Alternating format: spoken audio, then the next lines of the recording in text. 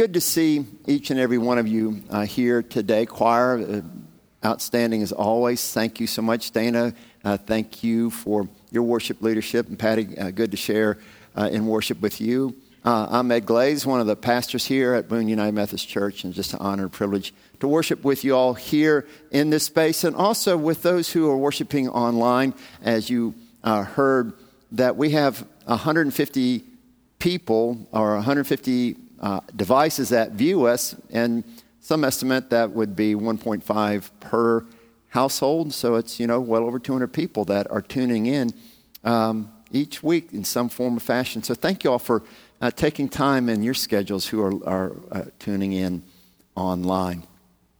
We're in a series of sermons, if you haven't been here the last few weeks, and I know we had some snowy weather last week, so a lot of you all couldn't come in person, but I hopefully tuned in online.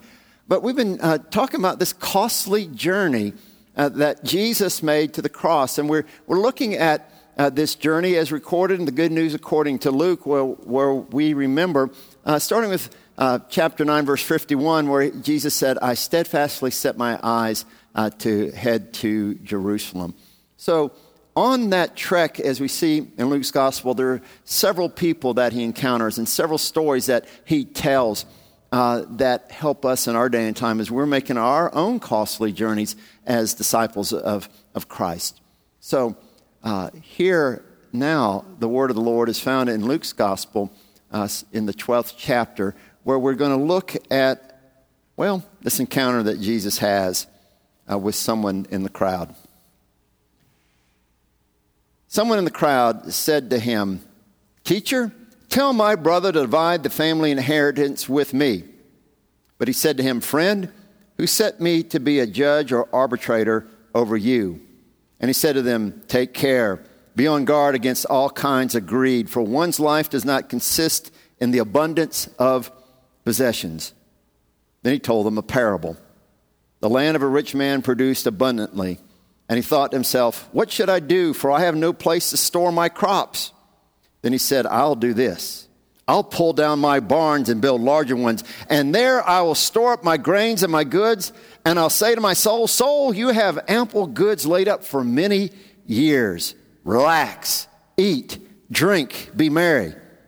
But God said to him, 'You fool, this very night your life is being demanded of you.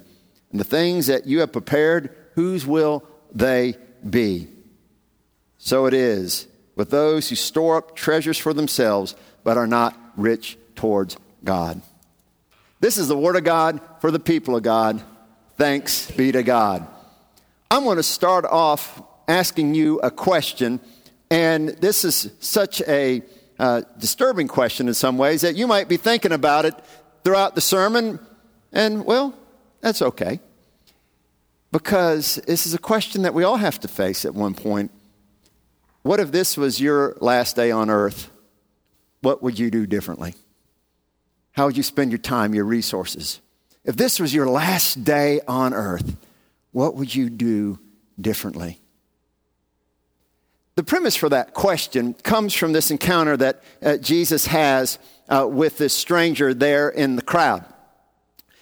Earlier in this chapter, we're told that the crowds are so great that they're mobbing Jesus. If you all remember the videos and the clips that you saw of when the Beatles or Elvis were performing, all those people screaming and hollering and running towards it to be with those groups. Well, that was what happened here. In fact, it says that the people were trampling all over each other to get to Jesus, just like some rock concert. And so there's all these people there, lots of folks gathered around him. He's teaching words of life that are about eternity and the kingdom of God. And then this guy, in the midst of Jesus talking about the things of God's kingdom, raises his hand and said, "Hey, Jesus, tell my brother here to give me my share of the inheritance." Talk about an interruption to the flow of a sermon.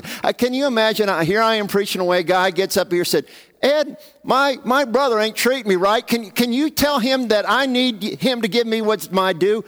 I mean, I would call Eric from the back and say, "Usher, get this guy out of here right now." Well, Jesus is a little more gracious than me. And he said, friend, who made me arbiter or judge over you? Well, see what this young man is more than likely. He's the younger son there in this family where the father apparently has passed away. And he's just wanting his fair share. In Jewish law at the time, the oldest son got 2/3 of everything. And so this guy is saying, hey, my brother ain't even giving me that. And of course, he might really have a bone to pick. I mean, if he wasn't getting anything, he did have something to worry about. But y'all, if you're before the King of the universe, the one who created everything, who threw the supernovas into the sky, you're worried about mere inheritance when you have the Lord God Almighty in front of you?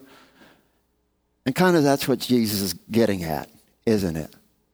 What's truly important here isn't your wealth, isn't your stuff, isn't the things of this earth. Be concerned about that which you can't be taken from you. Now, I hesitate to ask this question.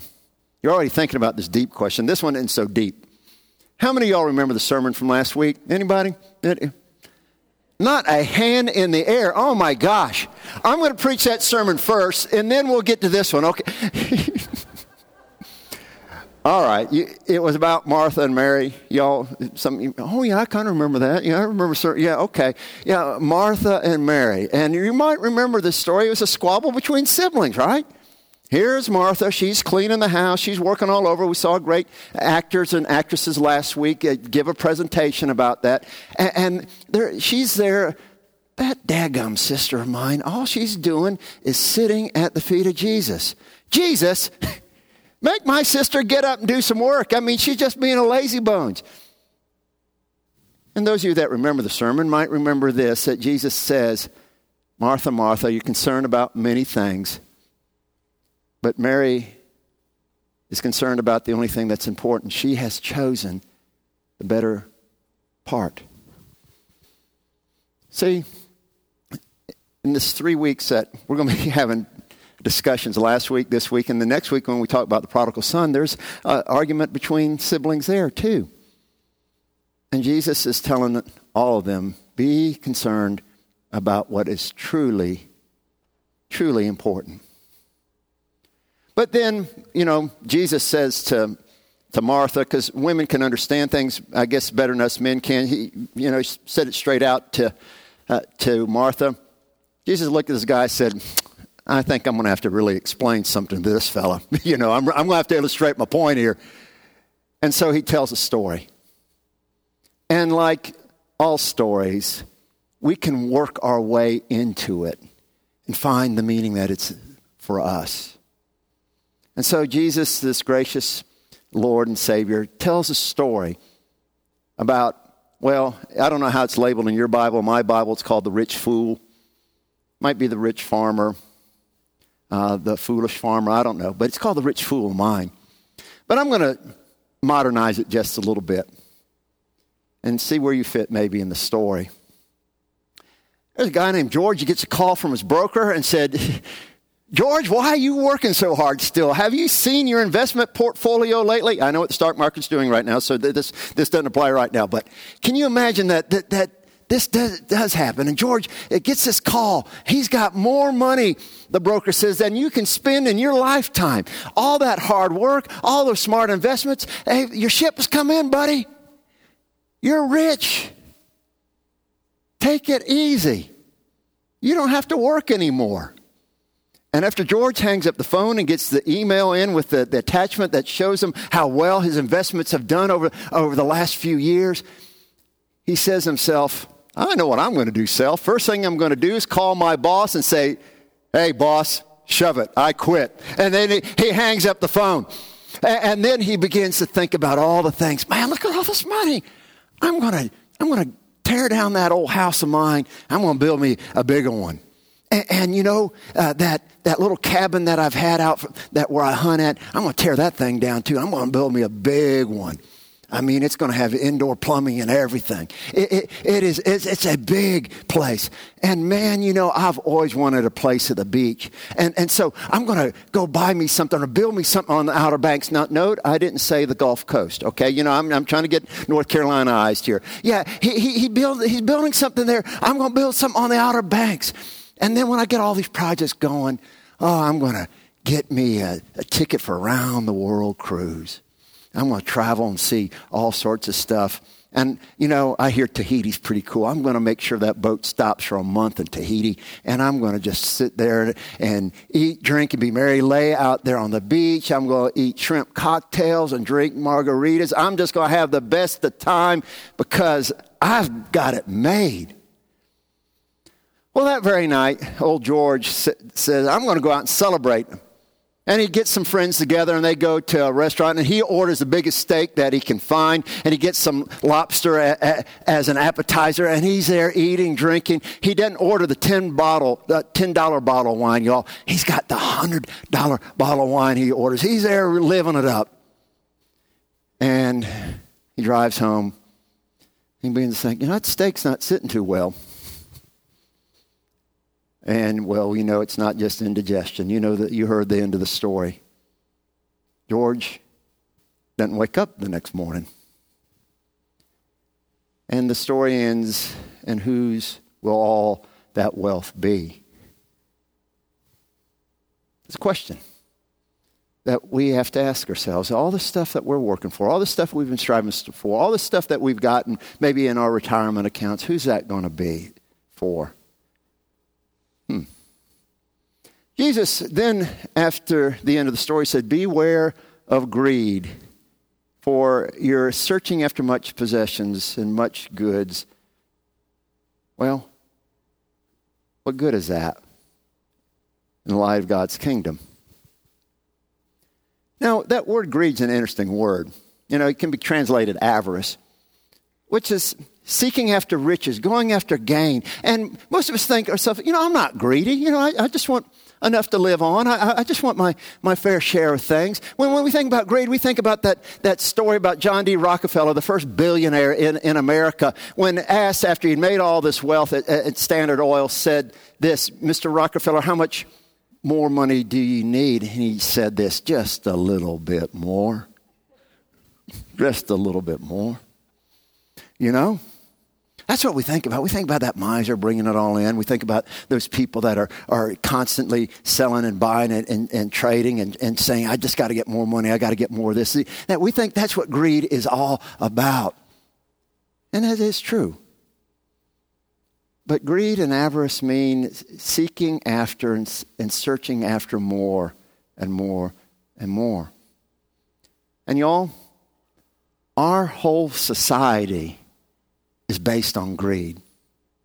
Our whole society is based on getting people to long for more. That's what commercials are all about. Well, you don't believe me?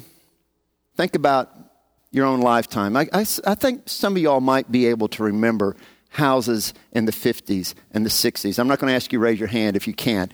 But think about that. The average house size in the United States at that time was less than 1,200 square feet.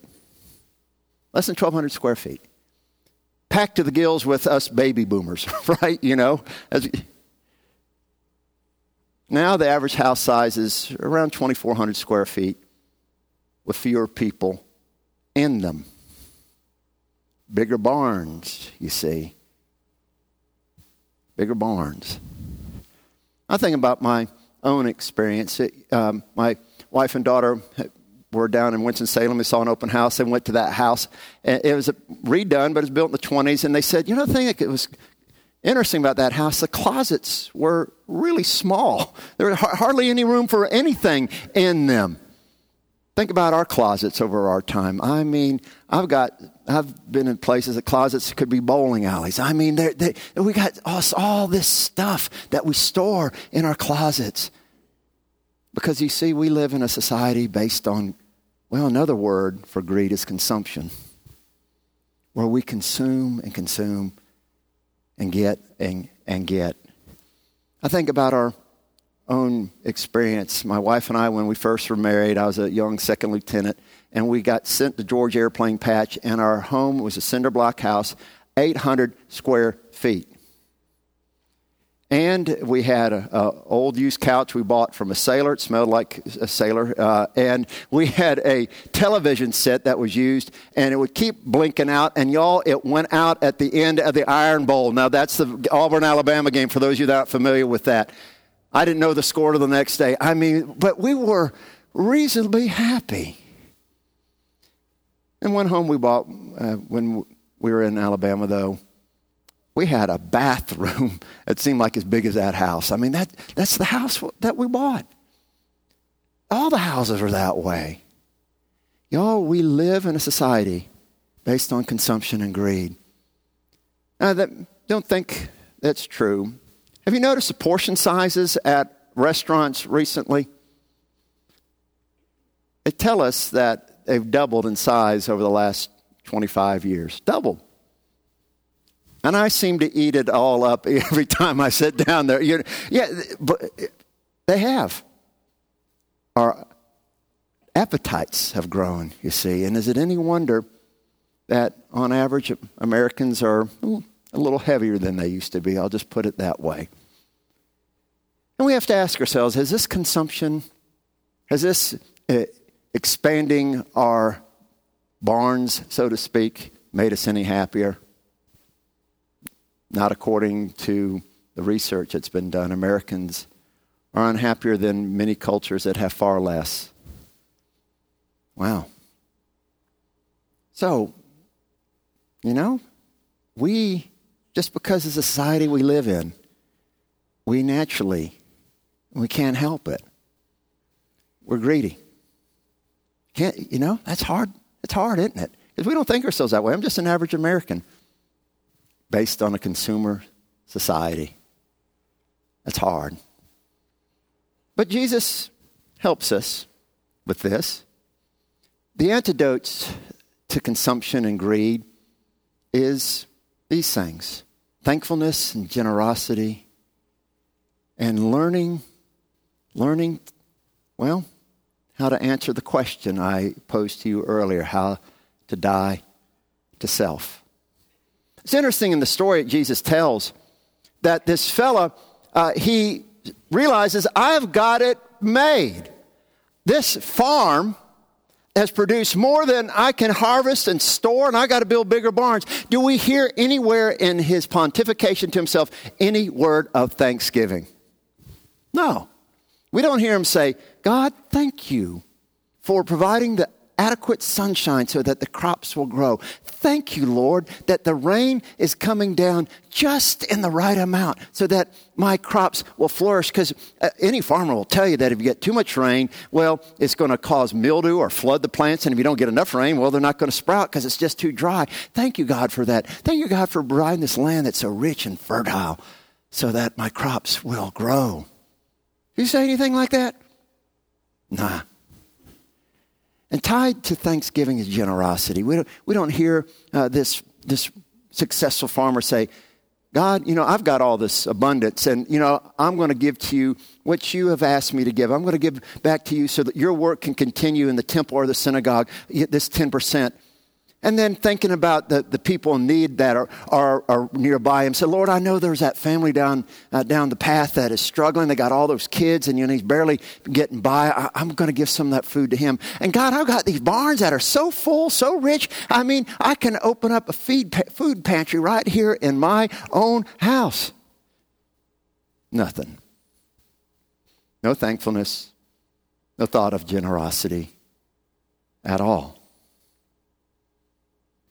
But the remedy to our avarice, our consumption, and our greed, again, I'm not saying that you're greedy. I'm saying we live in a society of greed, is thankfulness and generosity. And in some ways, I'm preaching to the choir here. I really am. Y'all are shown that you're generous people. I'll give you an example. About a month ago, we had a Ukrainian pastor from Kharkiv come speak to us. It's a beautiful relationship. We won't get into all the story behind it, but Pastor Vlad Kalin from Kharkiv came and shared how he and his church went into where their bombed out region was, where the Russians were attacking, and they got people and they stuffed them in cars and vans and whatever they could find to get people out of there so they wouldn't be killed. But a lot of people did stay. And so after the Ukrainian forces pushed the Russians back and freed up that city, they went in vans and took food and water and all sorts of supplies. These people that were living literally underground in bunkers and in basements. And he showed pictures of these vans. And when they delivered the food to the people there, they would hold a worship service. And they would strive to help people be introduced to Jesus. There's a picture of them right there. There's Pastor Vlad with his guitar after they handed out the supplies like that woman there. They'd have a worship service and introduce people to Christ. Beautiful. And Pastor Vlad said, we're trying to buy a bus so that we can take more supplies in. And if people have to evacuate, we can take more people out. And so that we have a bigger venue for which we can worship and lead people to Christ. And he said, it's going to cost around $10,000. And you good people responded. We have the money, and we've sent it to Pastor Vlad, and they're going to buy that bus because of your generosity, your heart, your willingness to give. And one person called me up right after Pastor Vlad's presentation and said, I want to make sure that this bus is purchased. God's been good to me. God has blessed me. God has enabled me to do this. And I want to make sure those people have the means in which to do their ministry. And so when I was thinking about the sermon, I decided to say, maybe I can talk to her and she'd let me share about this. And when I called the other day, this person was working and volunteering at the cancer center, showing that generosity isn't just about what we give financially. It's about how we give our lives. Wow. There's a church filled with people like that. So on behalf of the New Life Church at Harkreef, thank you for every Ukrainian family that's being blessed by this bus delivering food and water and needed supplies. Thank you for the people that are going to come to a saving knowledge of Jesus Christ because they get introduced to Christ at one of these delivery centers that the New Life Church is doing. Thank you. Generosity and thankfulness are what help us cure this epidemic of greed and covetousness that's in our nation. But one thing that isn't pointed out lots of times by the commentators when we read this text, did you notice what the farmer said? He said, I'm going to take it easy. I'm going to drink my wine or my margarita, whatever his favorite drink is that day. He's going to sit around and he is just going to absorb everything and consume everything because, I'm done working. I'm, retired. And, that some people think that all of life is about trying to reach this point where we don't have to do anything. Well, we're always called to use the gift of who we are to bless the world. Now, I've given up the news for Lent, and my blood pressure is way low right now. I tell you, I am not having that heartburn of hearing all that stuff that's going on in the world and things that are happening. And because I have to admit, I can't be a news junkie. But the other day, I was getting ready to work out, and, I listen to podcasts, and some of them are news-oriented, and a podcast popped up that talks about the people in France being upset over this increase in the retirement age. And I knew kind of where the Lord was leading me on this sermon, and I said, maybe I should listen to that. So I said a quick prayer, said, God, can I listen to that? And I didn't hear anything, so I listened to the podcast. And in it talks about, the French people thinking that, life's about getting to retirement. They're fussing about moving the retirement age from 62 to 64.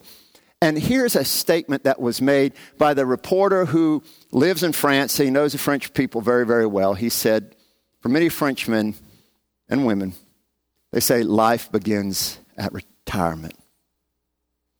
Life begins at retirement. How sad is that? Living for 62 years and not really living. Friends, life doesn't begin at retirement. First of all, life begins when God gifts us with that initial breath that we breathe when we are born. But also, more importantly, life truly begins when we come to Christ and live for Him and experience that life that's abundantly eternal. And sharing that life with others. The gift of who we are from created before we were born, that God gifting us to be a gift, a blessing to the world. Doesn't matter our age, whether we're working and very busy, or whether we have been blessed to reach the age of retirement. We're all called to do more than to strive, to do more than just be there seeking after the next best thing. We're called to bless the world with who we are. Share another story of a good person within the life of this church who sees his life as a gift, and particularly his life in retirement. It's David Turner. Now, he attends the early service, so some of y'all might not know him, but he's around a lot. Can't miss him. He's about 6'6". He's a big old fella. He served for 30 years as a policeman in the Charlotte area, a life of service. He even was wounded in the line of duty. But he said when he retired and he got to move to this beautiful place where lots of people do come to enjoy the beauty of God's earth in this gorgeous area. He said, I'm not just going to sit around and sip sodas and just lounge and take hikes and go golfing. No, God's gifted me, and I want to serve. And so he does. You'll see him every Saturday out at the wood pile, chopping wood and hauling it to people who need firewood to heat their homes. You're going to see him with other men in our church who go out and about and do home repairs and make wheelchair ramps for people. You'll see him serving most Sundays here at the church, either greeting or ushering or welcoming people. He's here very regularly. And if you're blessed to come on Thursday nights, and we have a great team of people that fix meals on Thursday nights, but you know who does the dishes most every Thursday? David. He's there in the back with that big squirter, squirting off the dishes, rinsing them off, putting them into the dishwasher, and taking the dishes back to where they belong. Where he sees his life as being a servant in retirement, blessing the world you see. And he's passing along that gift to the next generation. For lots of Thursdays, you're going to see his son, a student at App, there in the kitchen, washing dishes too. Wow. For David has learned the secret to the answer to the question I posed to you earlier. It's giving ourselves sacrificially that frees us from worry about what's going to happen next. You know, oftentimes in a sermon, we're going to take one little bit and preach on it and act like it's just a little, that's all there is to what's going on here in the story. But we don't read stories that way, do we? So I'm just going to read this snippet and then not worry about the rest of it. No, this story is in a long, that I told you is in a long sayings of Jesus in response to this fellow's question. And he starts talking about worry. Why are you worried about all this stuff? All these things that concern us, like our houses, our cars. He didn't say those things, but he says what you eat and what you shall drink. Why are you worried about all that? For you see, much of what we strive after is based in fear, isn't it? Fear that I don't have enough for retirement. Fear that if I don't have the house in the right neighborhood, And oftentimes those are the more expensive houses. And my kids aren't going to go to a good school. Now, in this area, we're so blessed to have good public schools throughout Watauga County. We don't worry about that. Or we fear that, well, I'm going to miss out on something. That's a saying of our younger people, fear of missing out. But I think a lot of our stuff that we do, that we buy, that we try to obtain is covering over the fact that one day we won't be here anymore.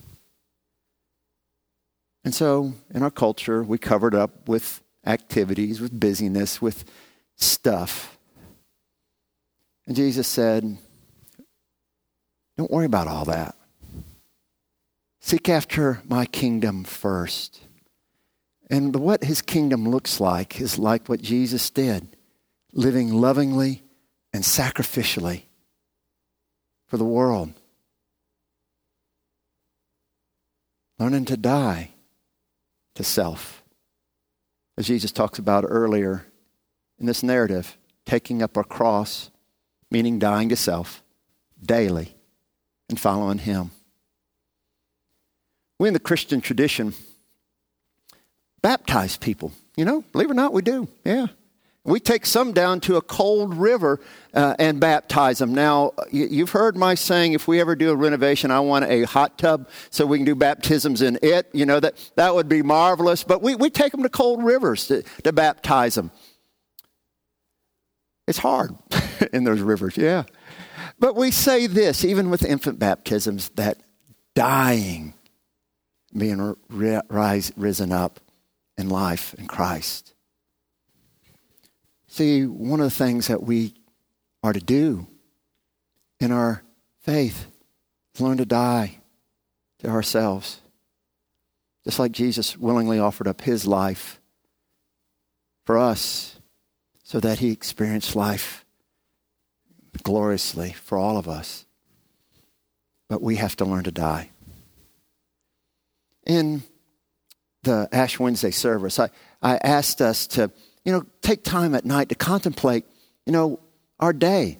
To give thanks for things, yeah, but also to think about how we had betrayed Christ. And we did 30 pieces of silver bags, and I think there's still some in the back if you haven't gotten those. And 2 weeks later, from now at Palm Sunday, we're going to ask you to turn those bags in as we remember how, we haven't lived like Jesus would have us to live, and receiving his forgiveness and his pardon. But one of the things that we do is, we think about that we're about to go to sleep.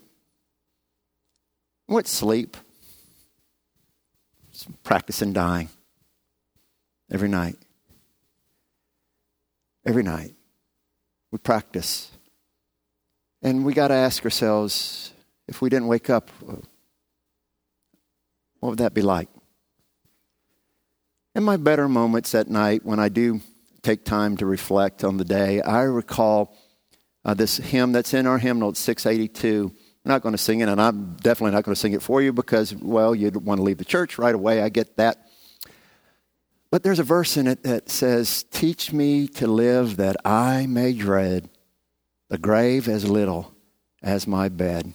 Teach me to die that so I may rise gloriously at the judgment day. Learning to die to ourselves so that we will live eternally is what Jesus showed us and what Jesus enables us to do, helps us to do, so that we overcome this natural tendency to consume. And so that we, as Jesus said, can be free from worry. And we can claim this marvelous promise that's at the end of this discussion that he talks about worry, which was and more the response to this man's question. He said, fear not, little flock. Don't worry, little flock. It's your Father's good pleasure to give you the kingdom. Wow. It's your Father's good pleasure to give you the kingdom. And if we live in this graciously thankful way, this way of generosity, this way of learning to die to ourselves, it's as Catherine of Siena said, heaven is heaven all the way to heaven. Heaven is heaven all the way to heaven, meaning we're living in a life where life abundantly eternal is being lived out right now in our lives. And it's heaven all the way to heaven. Don't you want to live a life that way? That we're free from the fears and worries of this world. And please hear me, church, there's nothing wrong with going on a cruise or taking a trip or enjoying the good things of life. It's pursuing them and those things alone and not be concerned about the things of God. And when we put God first, as Jesus said, everything else, the kingdom, is ours. And then we have no reason to fear, not even death. I'm going to close with a reading that I believe is going to be on the screen because our good tech team has got it all together. Oh, look at that. Great tech team. It's from St. Teresa of Avila. And I'm going to ask us to read this together as a closing and as a word for us to take home. Let nothing frighten you. Let nothing disturb you. Let nothing upset you. Everything changes. God alone is unchanging. With patience, all things are possible. Whoever has God lacks nothing.